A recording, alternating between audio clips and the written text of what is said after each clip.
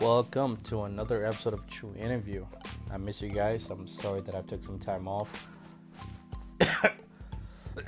Yep, exactly.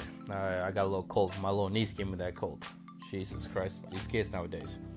But anyways, I just want to let you guys know, hopefully you guys are doing well in your life. Obstacles, you could overcome them. Everybody has different obstacles. Everybody in this world, we're all dealing with some type of obstacle. So, but don't stop. You got to keep going forward. You know what I'm saying? Because when you give up on your passion, your dreams, you're giving up on us.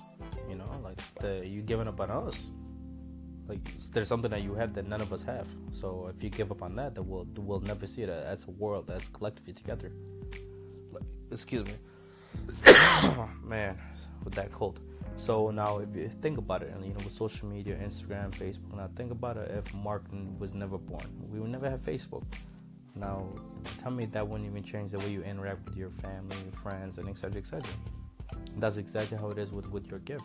So if there's something you have, you could be an artist, you could be a musician, you know what I'm saying? You could be an editor, you could be a politician. The list, it's ongoing. But there's a special gift that you have, and with that gift right there, you will have to make it come true, regardless of what you're going through right now. Regardless of what you go through, stay loyal to your gift, and I'm telling you, you will never regret it. I'm dealing with the same thing personally right now.